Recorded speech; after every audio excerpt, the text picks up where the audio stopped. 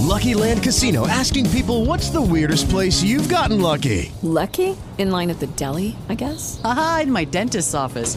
More than once, actually. Do I have to say? Yes, you do. In the car, before my kids' PTA meeting. Really? Yes. Excuse me, what's the weirdest place you've gotten lucky? I never win and tell. Well, there you have it. You can get lucky anywhere, playing at LuckyLandSlots.com. Play for free right now.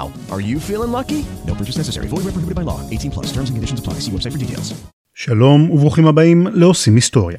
פרק 411. רגשות אשם. פרק מיוחד בעקבות האסון בעוטף עזה. רשת עושים היסטוריה. רשת עושים היסטוריה. רשת עושים היסטוריה. Tranquility Base here. The Eagle has landed. עושים היסטוריה עם רן לוי.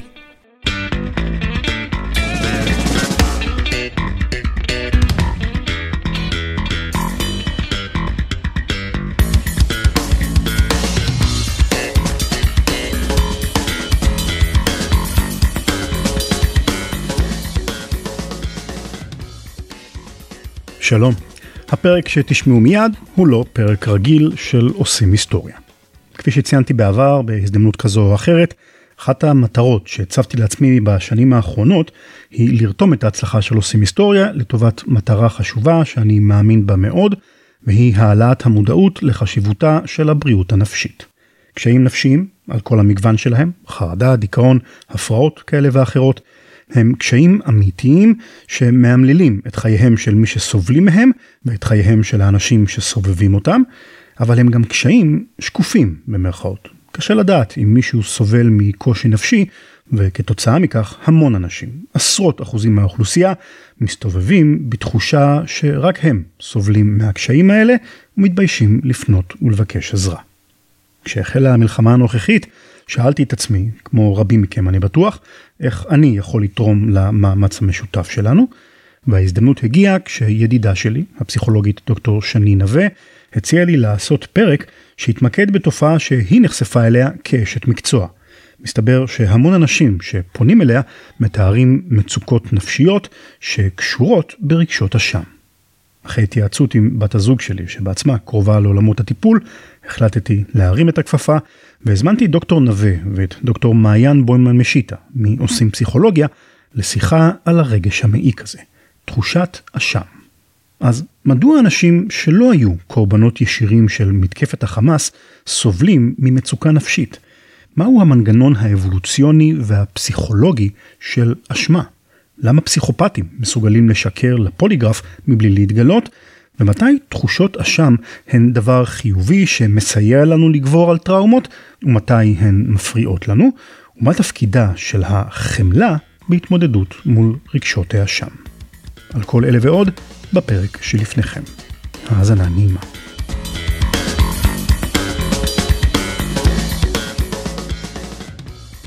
אז אנחנו בפרק מיוחד של עושים היסטוריה, פרק לא מתוכנן מן הסתם. אחרי כל המאורעות הנוראים האלה של השבוע האחרון ומה שכולנו חווים מסביב, אתם יודעות, ניסיתי לחשוב כמו כולם, אוקיי, במה אני יכול לתרום.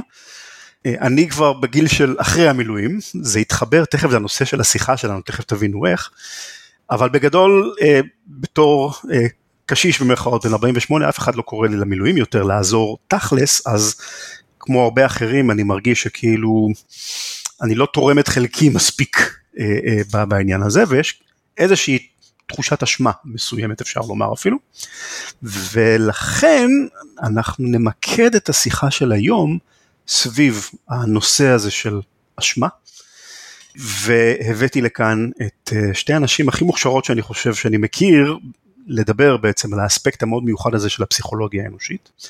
אז איתי בשיחה דוקטור מעיין בוימן משיטה, פסיכולוגית, בעלת MA בפסיכולוגיה קלינית, מטפלת זוגית, הדוקטורט שלה עסק בנושאים של זוגיות ופסיכולוגיה חיובית, חוקרת ומרצה, ואתם ודאי מכירים אותה כקול שמאחורי עושים פסיכולוגיה.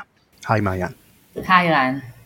אהלן. ויחד איתנו דוקטור שני נווה, פסיכולוגית קלינית של מבוגרים, מרצה מן החוץ באוניברסיטת רייכמן, מטפלת בקליניקה בטיפול אינטגרטיבי המשלב טיפול דינמי ו-CBT, ומומחית בטיפול בטראומה. היי שני. היי רן. אז תודה רבה שהצטרפתם אליי להקלטה המיוחדת והדי ככה בלטמית הזו, וכאמור במרכז השיחה שלנו אשמה, אז שני אני אפנה אלייך ראשונה, כי בעצם הרעיון לשיחה המשולשת שלנו היום הגיע ממך.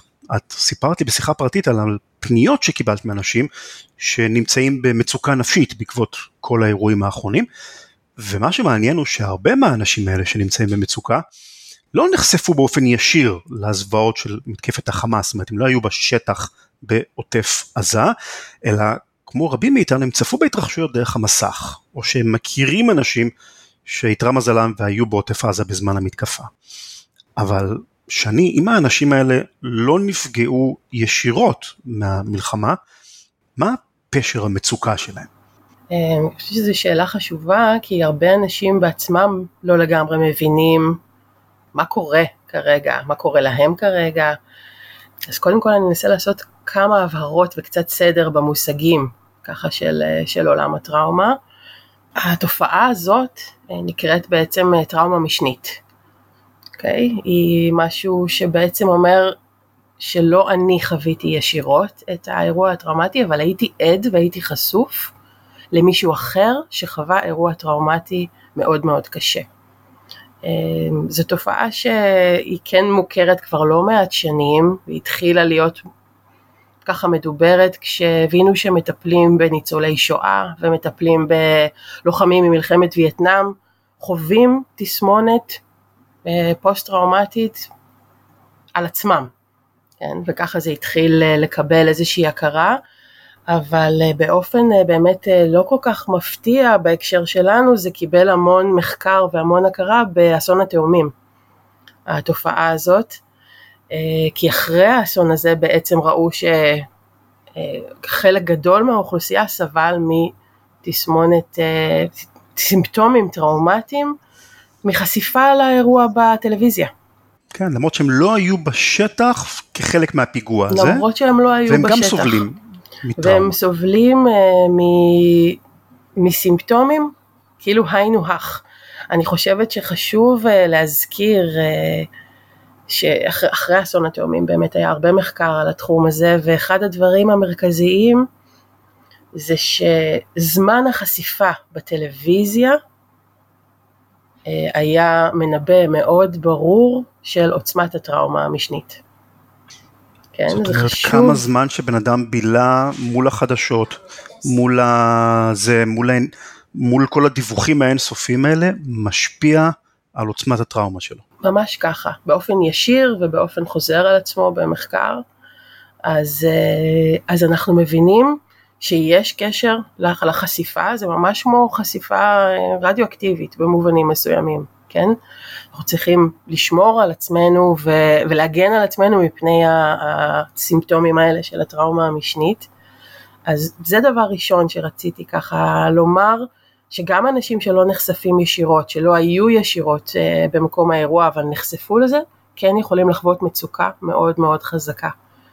והדבר השני שאני רוצה להגיד בהקשר הזה, הוא טיפה יותר מעודד, אני חושבת, כי המילה ככה טראומה ופוסט טראומה נזרקת המון המון המון לחלל האוויר בזמן האחרון, וחשוב לי להגיד שכל הדברים שהרבה אנשים חווים, כולל אותי דרך אגב, שזה כולל את התסמינים הגופניים, בחילות, כאבי בטן, כאבי ראש, זה כולל סיוטים, פלשבקים, תחושות של ניתוק, זאת אומרת כל קשת תסמיני הטראומה, כרגע עדיין זה לא נקרא פוסט טראומה, זה נקרא הפרעת לחץ אקוטית.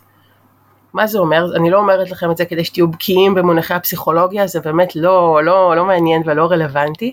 אני אומרת את זה כי יש פה אמירה מאוד אופטימית על החוסן של הנפש, שבעצם הפרעת לחץ אקוטית היא משהו שקורה בחודש הראשון של הטראומה. זאת אומרת, הטראומה היא לא בעבר, היא מתרחשת כרגע, ואנחנו בעיצומה, ובחודש הראשון של הטראומה מאוד טבעי, לחוות את כל הסימפטומים האלה.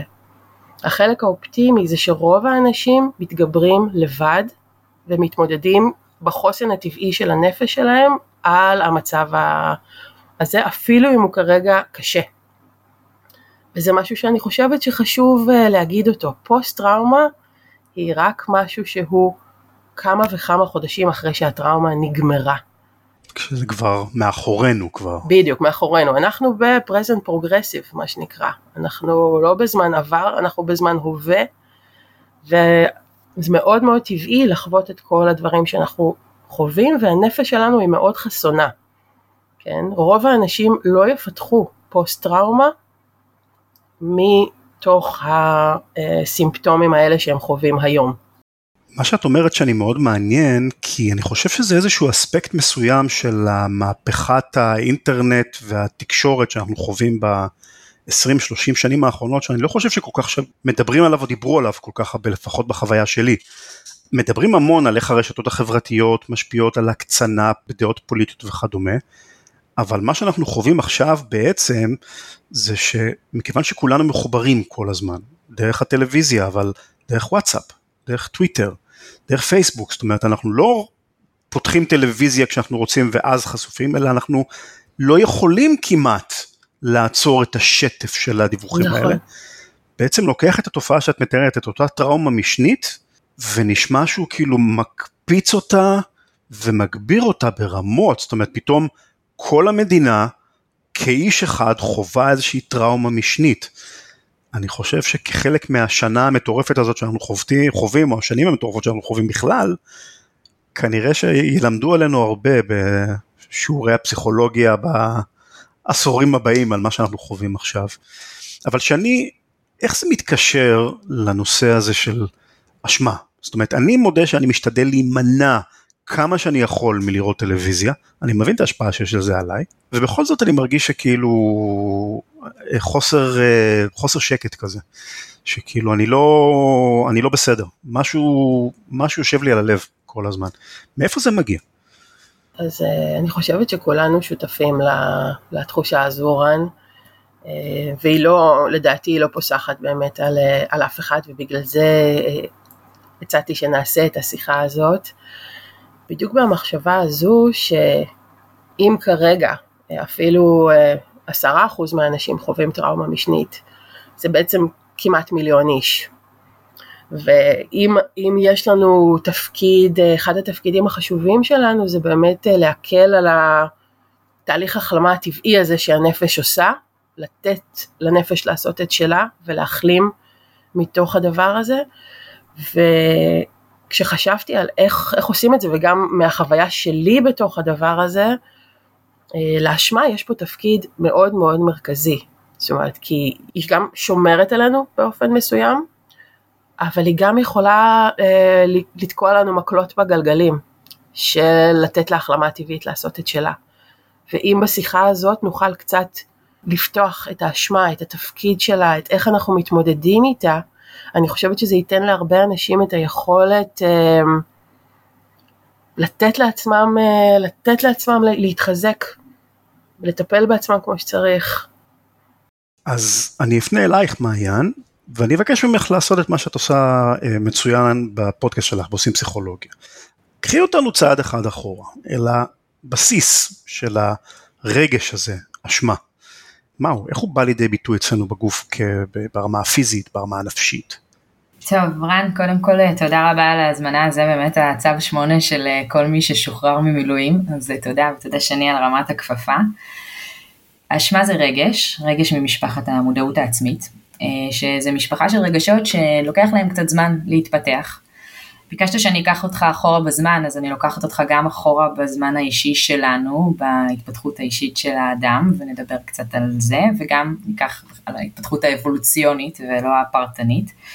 אז מבחינת התפתחות אישית של הגיל שלנו, יש רגשות שמתפתחים די מוקדם, פחד ושמחה ועצב, אנחנו נוכל לראות הבעות פנים שתואמות שמצביעות על הרגשות האלה כבר בשלב די מוקדם, כבר בגיל 3 חודשים אפשר לראות.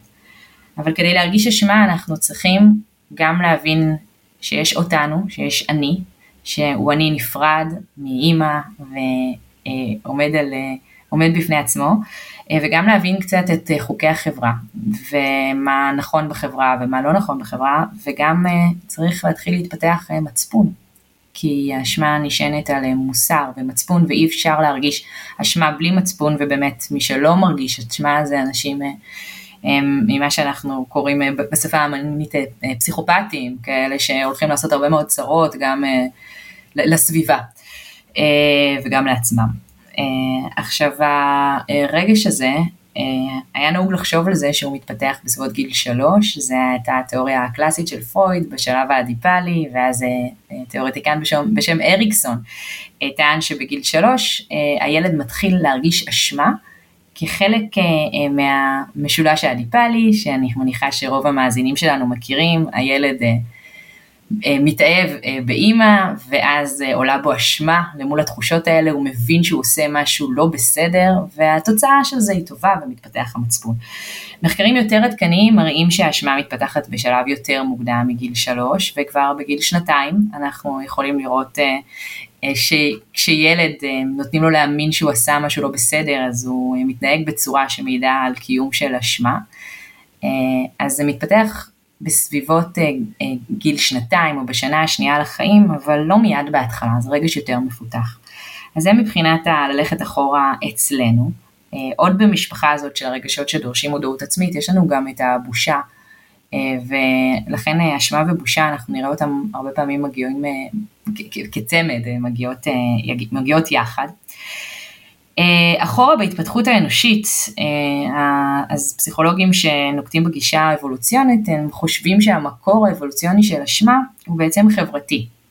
כשאנחנו מרגישים אשמה בגלל דברים שעשינו, אז אנחנו נתנהג, כמו שאמרנו, יותר בהתאם לצו המצפון שלנו ובהתאם לחוקי החברה, ונשמור על עצמנו בתוך השבט. אם אנחנו לוקחים אחורה בזמן, היינו הרבה פחות אינדיבידואליסטים וחיינו בשבטים, וזה היה הכרחי כדי לשרוד. ואם אני למשל עכשיו פוגעת בחברה שלי, בחבר שלי לשבט, ואני לא אתחרט אחר כך, ואעשה פעולה כדי לתקן את הפגיעה שפגעתי, אז יכולים לנדות אותי, לא ירצו בחברתי. אנשים שנוהגים ללא אשמה הם אנשים שנחווים על ידינו כלא מוסריים, ואנחנו לא רוצים. ואם היו מנדים אותי לא הייתי שורדת.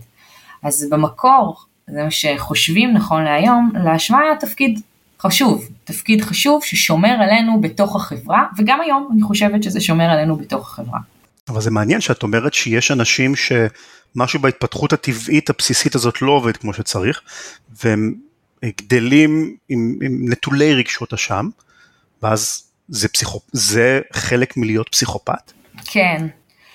אתה יודע, אני למדתי, עוד לפני שלמדתי פסיכולוגיה, למדתי בתיכון קרימינולוגיה, ואני זוכרת שלמדנו על פוליגרף, אני לא זוכרת הרבה מה שלמדנו שם, אבל אחד המשפטים שנחקקו לי בראש, זה שמי שיכול לשקר לפוליגרף, זה אנשים שהם פסיכופטיים, בגלל שאין להם את התחושה הזאת של חרטה. אשמה מעוררת לנו בגוף, תגובות דומות לאלה של תגובת הלחץ, מופרש הורמון הקורטיזול, ואז דופק לנו הלב יותר חזק, ואנחנו מזיעים, ואנחנו מאדימים ומסמיקים, וזה תגובות שאנחנו מכירים רגשות לא נעימים אחרים, כמו בושה למשל, וגם מתגובת הלחץ, ואלה הם רגשות שכשאנשים עושים פוליגרף, אז גורמים לזה שהמדדים הפיזיולוגיים ישתנו, ואז נוכל לעלות על זה שהם משקרים. אדם שהוא פסיכופת ולא חווה חרטה ולא חווה אשמה, אז לא חווה גם את השינויים האלה, ולכן הם יכולים לשקר, אבל מעבר באמת לפוליגרף, זה מראה על אנשים שלא יכולים להשתייך לחברה, הרבה מהאנשים, אנחנו קוראים לזה בשפה המקצועית הפרעת אישיות אנטי-סוציאלית, ולא פסיכופטים, אבל האנשים האלה הם לרוב מסיימים את חייהם או בכלא, או הם מתים איפשהו כתוצאה מהסתבכות בקטטה כזו או אחרת, אנשים שלא מתאימים לחברה, אי אפשר לחיות בחברה בלי אשמה. It is Ryan here, and I have a question for you. What do you do when you win? Like, are you a fist pumper, a woohooer, a hand clapper, a high fiver? I kind of like the high five, but if you want to hone in on those winning moves, check out Chumba Casino. At ChumbaCasino.com, choose from hundreds of social casino-style games for your chance to redeem serious cash prizes. There are new game releases weekly, plus free daily bonuses, so don't wait. Start having the most fun ever at ChumbaCasino.com. No purchase necessary. VGW. Void where prohibited by law. See terms and conditions. 18+. שני, משהו שככה רמזת עליו בסוף התשובה שלך, היה שלתחושות אשם יש תפקיד חיובי לפעמים, בהוויה האנושית, ולפעמים מזיקות לנו התחושות האלה. אז בוא נצלול קצת יותר עמוק. מתי תחושות אשם הם דבר חיובי, ומתי הן מזיקות? כן, אז באמת כמו שמעיין הזכירה, התחושות אשם קודם כל מחברות אותנו כיצורים חברתיים, כן, כחלק מקהילה, כחלק משבט, וזה הפונקציה החברתית שלהם שהיא חשובה. אני חושבת שבהקשר של טראומה, גם יש לרגשות אשמה מקום. Okay, מקום זה אומר שהם לא סתם שם, יש להם פונקציה פסיכולוגית ששומרת עלינו באיזשהו מקום, ואני חושבת שיש שני דברים עיקריים שרגשות אשמה יכולים בעצם לשרת במצב של טראומה. אחד זה באופן פרדוקסלי, לשמור על תחושה של שליטה. אתה אומר, רגע, איך אשמה, מה קשור אשמה ותחושה של שליטה? אבל אם נחשוב רגע איך בנויה האשמה, אשמה בדרך כלל תגיד, יכולתי לעשות יותר. אם הייתי בוחר אחרת, זה היה אחרת. אם הייתי מצליח לתפקד יותר טוב, הדברים היו נראים אחרת. זאת אומרת, אלה בדרך כלל, זה הפסקול של אשמה בדרך כלל. ומה זה בעצם אומר? זה בעצם אומר, יכולתי לבחור, הייתה לי שליטה. אם הייתי עושה משהו אחר, אז התוצאה הייתה שונה. ואיפשהו, במובן באמת עקום, כי כל המצב הוא לא קשה לתפוס וקשה לשאת אותו, אנחנו נעדיף להאמין שיכולנו לעשות משהו ולא עשינו, מאשר שלא יכולנו לעשות כלום, ואנחנו חסרי אונים. כדי לשמר את האשליה של שליטה בעצם. ממש ככה. היא חשובה לנו, היא נשמטת לנו מתחת לקרקע, הקרקע נשמטת לנו מתחת לרגליים במצב כזה. אז היא כאילו באה קצת לחלץ אותנו מתחושת חוסר האונים החזקה הזו, אז יש לה תפקיד, וכמו כל תכונה פסיכולוגית, פשוט כשמשתמשים בה בקיצון, במינון מוגזם, אז היא כבר מעמיסה עלינו. אבל זה לא שאין לה תפקיד, או שהיא לא חלק טבעי מהתגובה לטראומה. זהו, ומתי התגובה הזאת הופכת להיות משהו שכבר מפריע, בעייתי? אז אני אגיד רק משהו על עוד תפקיד שיכול להיות לה בהקשר של טראומה, ואז נדבר על החלק המכביד. זה שהיא יכולה גם לתת תחושה שדרך האשמה אני בעצם משמרת את הזיכרון, או משמרת את מה שקרה בלב שלי. שאם אני אניח לאשמה, כאילו שהנחתי או ששחררתי משהו מהאירוע, ואני כבר לא מחזיקה אותו כמו שצריך אצלי בפנים. אז בתור התחלה היא גם משהו שאומר, ככה אני משמרת את עד כמה נורא זה ועד כמה קשה זה, וגם זו תגובה שהיא, אנחנו צריכים אותה באיזשהו מקום. כן, אולי תגובה הישרדותית כן? באיזושהי מידה, איך להתמודד הלאה עם דברים דומים. לכן אשמה היא חלק טבעי מטראומה, זאת אומרת זה לא שהיא משהו שהוא נספח, היא חלק טבעי והיא חוויה טבעית בתוך טראומה. אני חושבת לשאלה הקודמת שלך שזה נהיה יותר מדי, זה כשזה משתק אותי במובן הזה שאני כבר לא יכולה לעשות את הדברים שעוזרים להירפא, כמו להתחבר לאנשים אחרים, כמו לטפל בעצמי כמו שצריך, כי אני מרגישה שלא מגיע לי, שאני לא ראויה, שזה ממש ככה סוגר אותי מדי בפני כל מיני נתיבים של ריפוי. כשזה כבר מוגזם וכאילו מונע ממך להתקדם הלאה. ממש ככה. אז מעיין? שני, את אומרת, אמרת כמה דברים מאוד מאוד חשובים על התפקיד של האשמה, על העניין הזה שהיא משמרת את הטראומה, וזה משהו שהוא כאילו נשמע נורא, אבל יש לו יתרון, כי אנחנו לא רוצים לשכוח אירוע כל כך נורא, ויש בזה איזושהי חוויה של בגידה אפילו. נכון. ודיברת באמת גם על התחושה של השליטה שהיא מספקת לנו. אני יכולה לתת דוגמה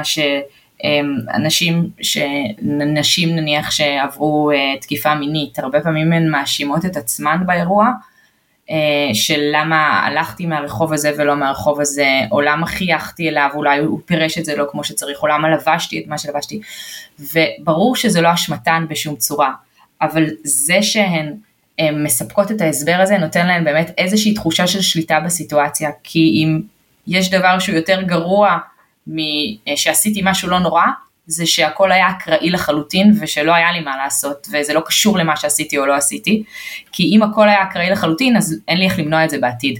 אם אני יודעת מה עשיתי, אז אם דבר כזה יקרה שוב, אז אני אוכל להתנהל אחרת, ואז הוא לא יקרה. המחשבה על זה שהדברים הם אקראיים לחלוטין, וזה שאני במקרה הייתי במקום מסוים, בזמן הלא נכון, במקום הלא נכון, היא כל כך מפחידה, שאנחנו לא יכולים לשאת אותה, ואנחנו מעדיפים לקחת אחריות על דברים שהם לא באמת באחריותנו, ולהרגיש אשמה עליהם, כי זה קצת מקל.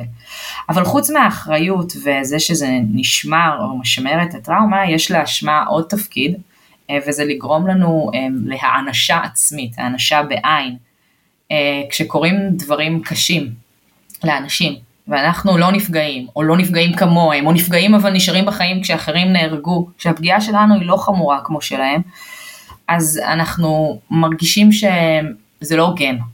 אמרנו שהאשמה היא מתעוררת כשמשהו מופר בערכים שלנו, במוסר, במצפון, ואנחנו גדלים על איזשהו ערך של צדיק וטוב לו, כזה, אנחנו צריכים, יש הוגנות, ואם התנהגת בצורה מסוימת, אז אתה צריך לקבל תוצאה חיובית בחזרה, אם התנהגת בצורה טובה, והפוך. ואז פתאום שקורה דבר כזה, אנחנו רואים, זה לא פייר. למה להם זה קרה, ולי זה לא קרה? אני צריך להענש על זה, שזה לא קרה לי. זה לא הגיוני שלא קרה לי, כמו שלהם קרה. וכחלק מהאנשה העצמית, אז אנחנו סוחבים עלינו את האשמה הזו. ואנחנו גם עושים לפעמים התנהגויות שהן פוגעניות, כחלק מאותה תחושת אשמה, ואחד הדברים שאנחנו עושים עכשיו למשל, מי שלא היה שם, זה לצפות באמת בסרטונים שהזכרת קודם, שאנחנו יודעים שהם פוגעים בנו, אנחנו מרגישים את תחושת הלחץ שעולה לנו בעקבות הצפייה בהם, ועדיין אנחנו כאילו לא מצליחים לעזוב, חלק מזה זה בגלל תחושה של שליטה, כי אם אני רואה אז אני יודעת מה קרה, וחלק מזה זה גם להעניש את עצמי, לא הייתי שם פיזית, לפחות שאני ארגיש איזשהו כאב,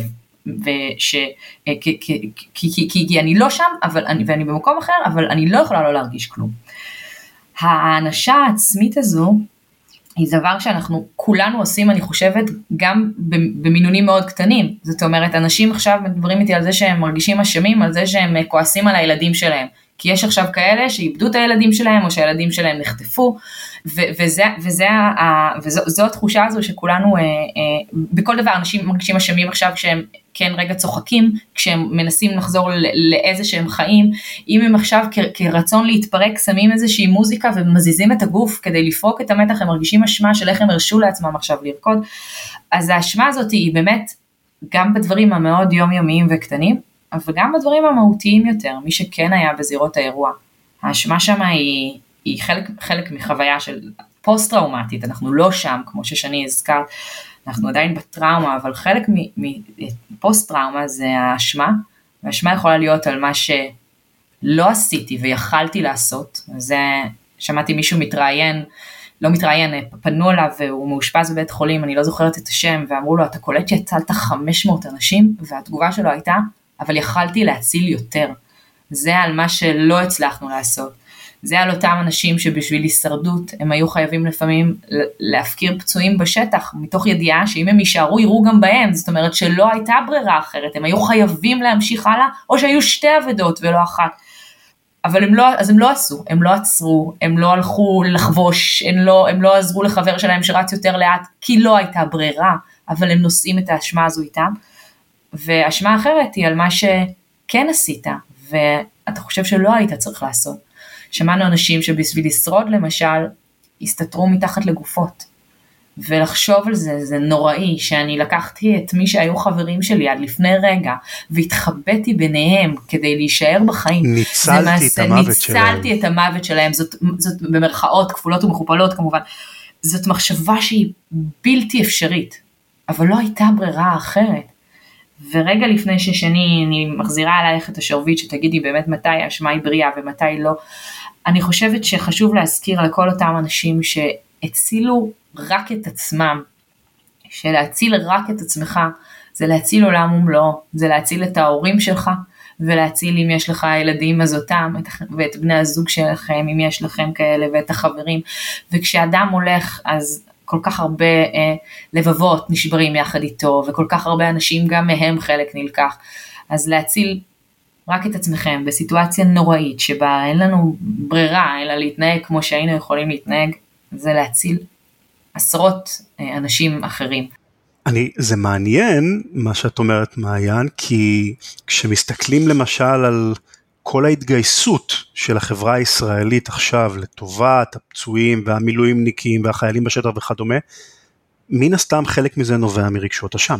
זאת אומרת, אולי השיחה הזאת שאנחנו מקליטים עכשיו, שנובעת מרגשות האשם שלי, זאת אומרת, אנחנו רואים פה הנה הדגמה חיה של איך הרגש האשמה בפסיכולוגיה האנושית, יש לו גם תרומה חברתית, ואם אני אתן עוד איזה ככה אובזרבציה במבט על כזאת, דיברנו על המשמעות של אשמה בהקשר של שליטה, תחושה של שליטה, ומרתק לראות עד כמה הצורך בשליטה בפסיכולוגיה האנושית הוא כזה עמוק אצלנו.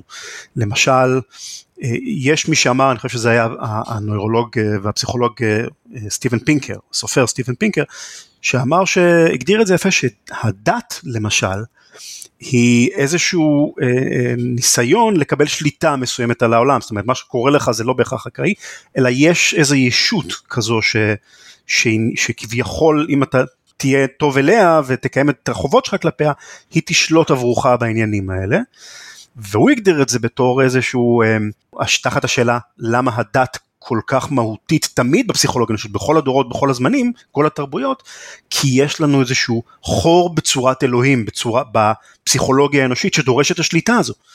והנה האשמה גם מתחברת לצורך הזה בשליטה.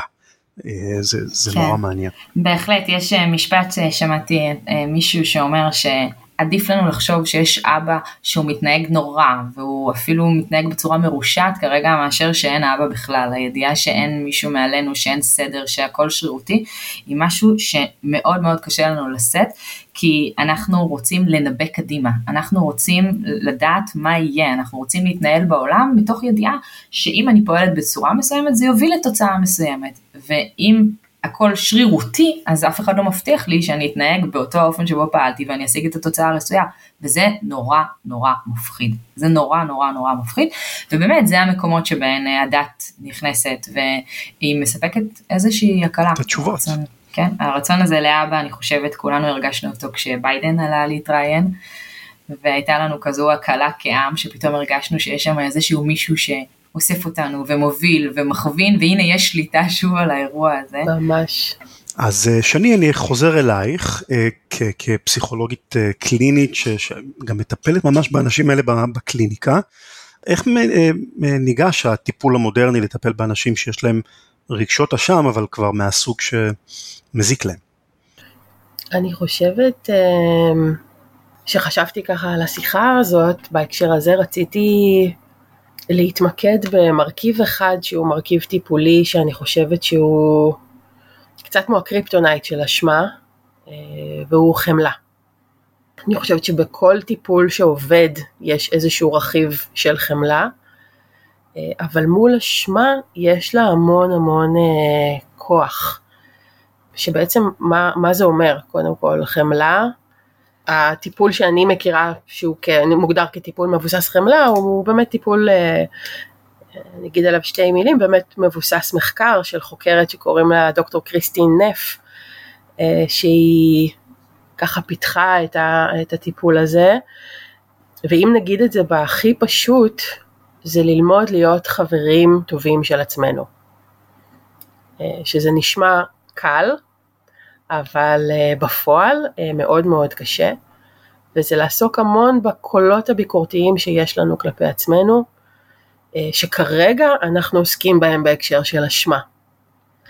ואני יכולה לספר לכם על עצמי, זאת אומרת שבימים האחרונים התחלתי להפעיל על עצמי כלים וטכניקות מהעולם הזה של טיפול ממוקד חמלה, המצב שלי התחיל להשתפר. אז אני חושבת שזה משהו שיכול באמת להקל על אשמה, איך זה בא לידי ביטוי בפועל? איך אני יכול לנסות ולהשתית על עצמי את החמלה הזאת, להיות חבר טוב של עצמי? אני אנסה לתת כמה דברים די בסיסיים, שאולי יכולים לעזור לאנשים, או לתת להם איזושהי התחלה של לבנות את הבסיס הזה של חמלה כלפי עצמנו. הדבר הראשון שעשיתי מבחינת ההתמודדות שלי, היה לספר את הסיפור שלי בקול רם למישהו. ואני אומרת את זה כי הסיפור שלי, זאת אומרת, אני לא הייתי באירועים כשהם התרחשו, אני הייתי בבית.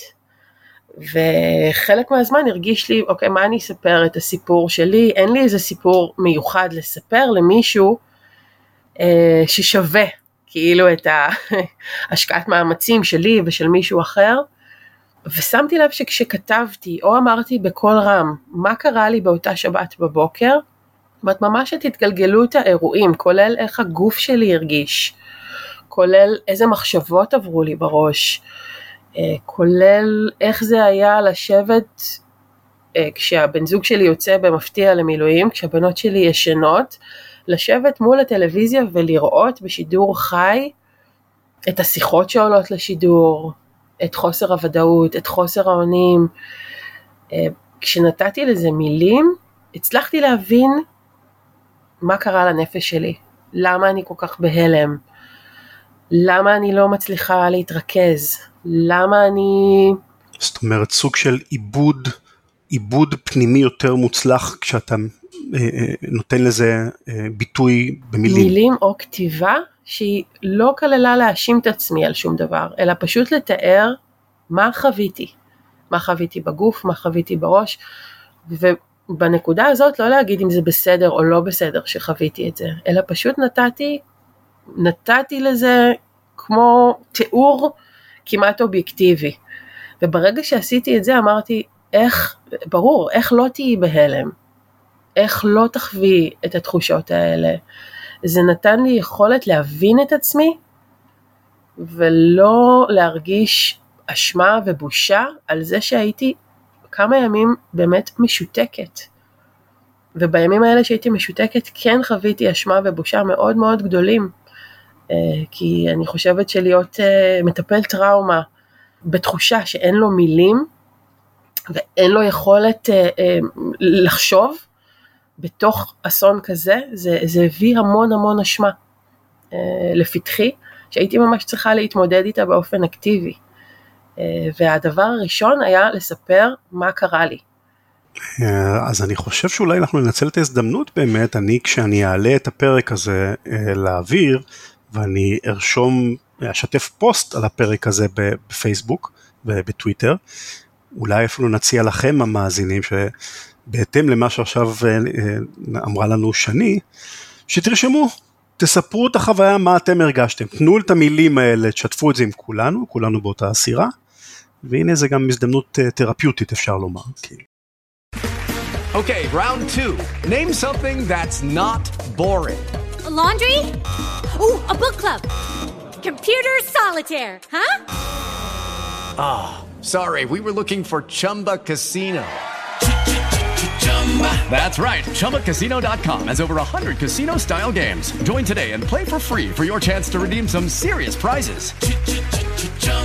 ChumbaCasino.com. No purchase necessary. Void where prohibited by law. 18 plus. Terms and conditions apply. See website for details.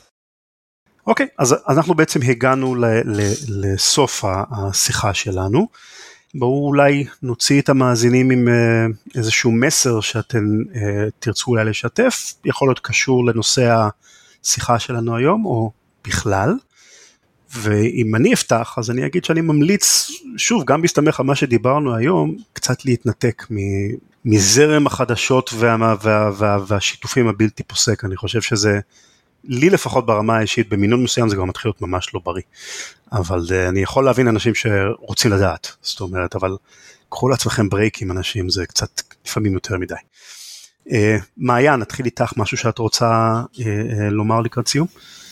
כן, טוב, אני מתחברת גם למה שאמרת אתה, אני חושבת שזה אולי הצעה אחת הכי חשובות שאנחנו יכולים לתת לאנשים בימים האלה, אבל אם אני מתחברת גם לנושא של הפרק שלנו, חשוב לי לנרמל את מה שאנחנו מרגישים, אנחנו כולנו מרגישים את זה עכשיו, כולנו מרגישים עכשיו גם איזשהו חוסר אונים ופחד וחרדה או כעס, אצל כל אחד עולה איזשהו טווח רגשות אחר שהוא נובע מהלחץ הזה או מהמצב הנוראי הזה שבו אנחנו נמצאים, וגם האשמה עולה, אז אם אתם מרגישים את זה במידה מסוימת, במינון מסוים, זה נורמלי, זה בסדר, זה גם לא אומר שזה יישאר כל החיים.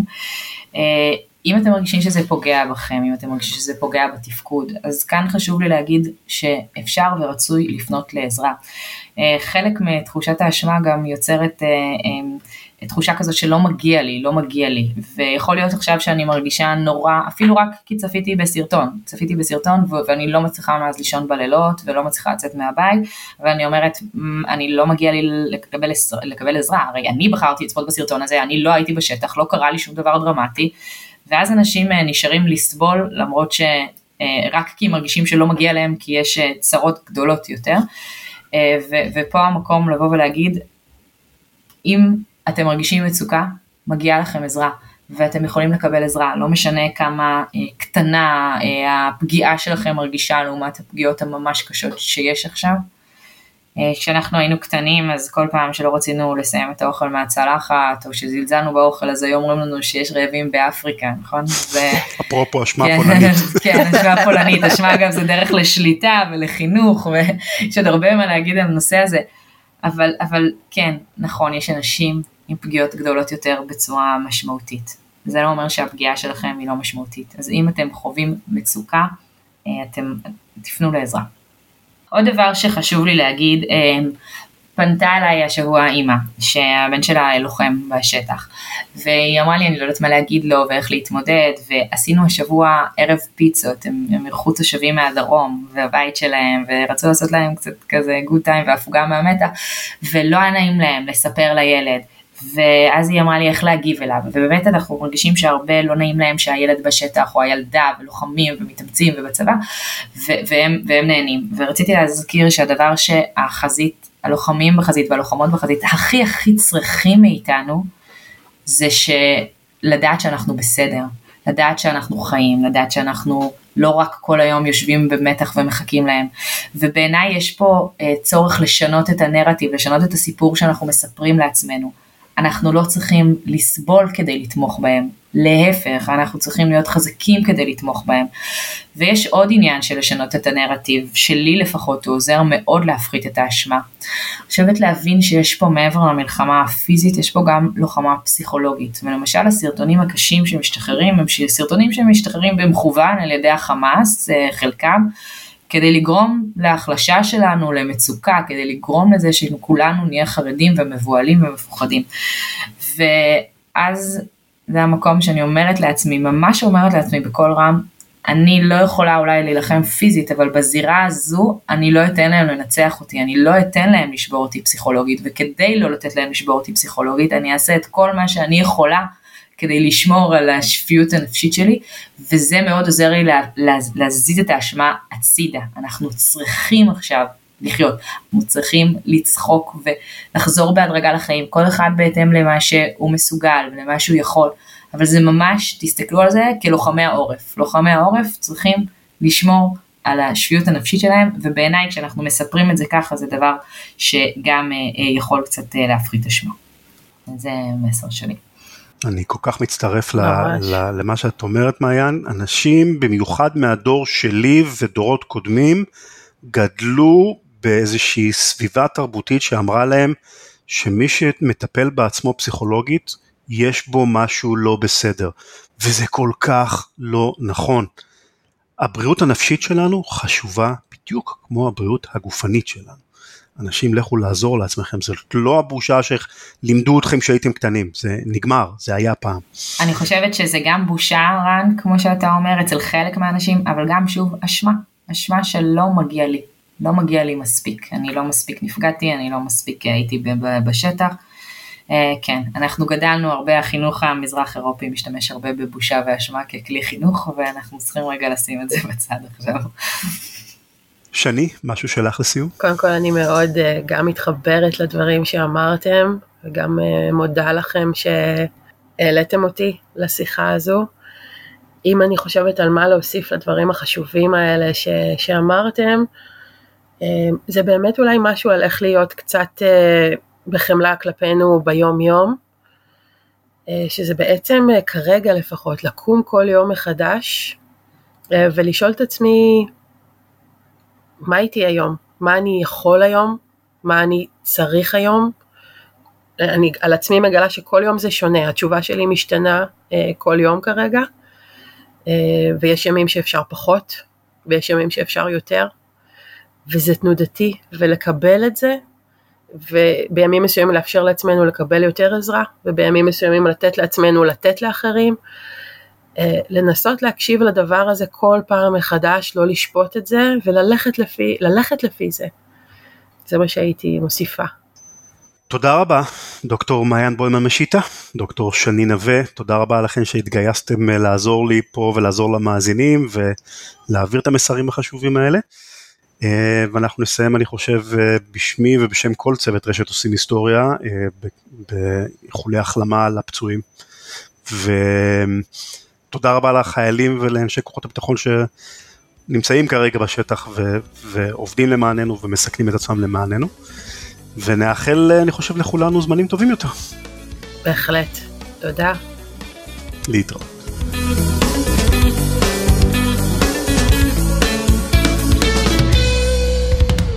In this house, we obey the laws of thermodynamics.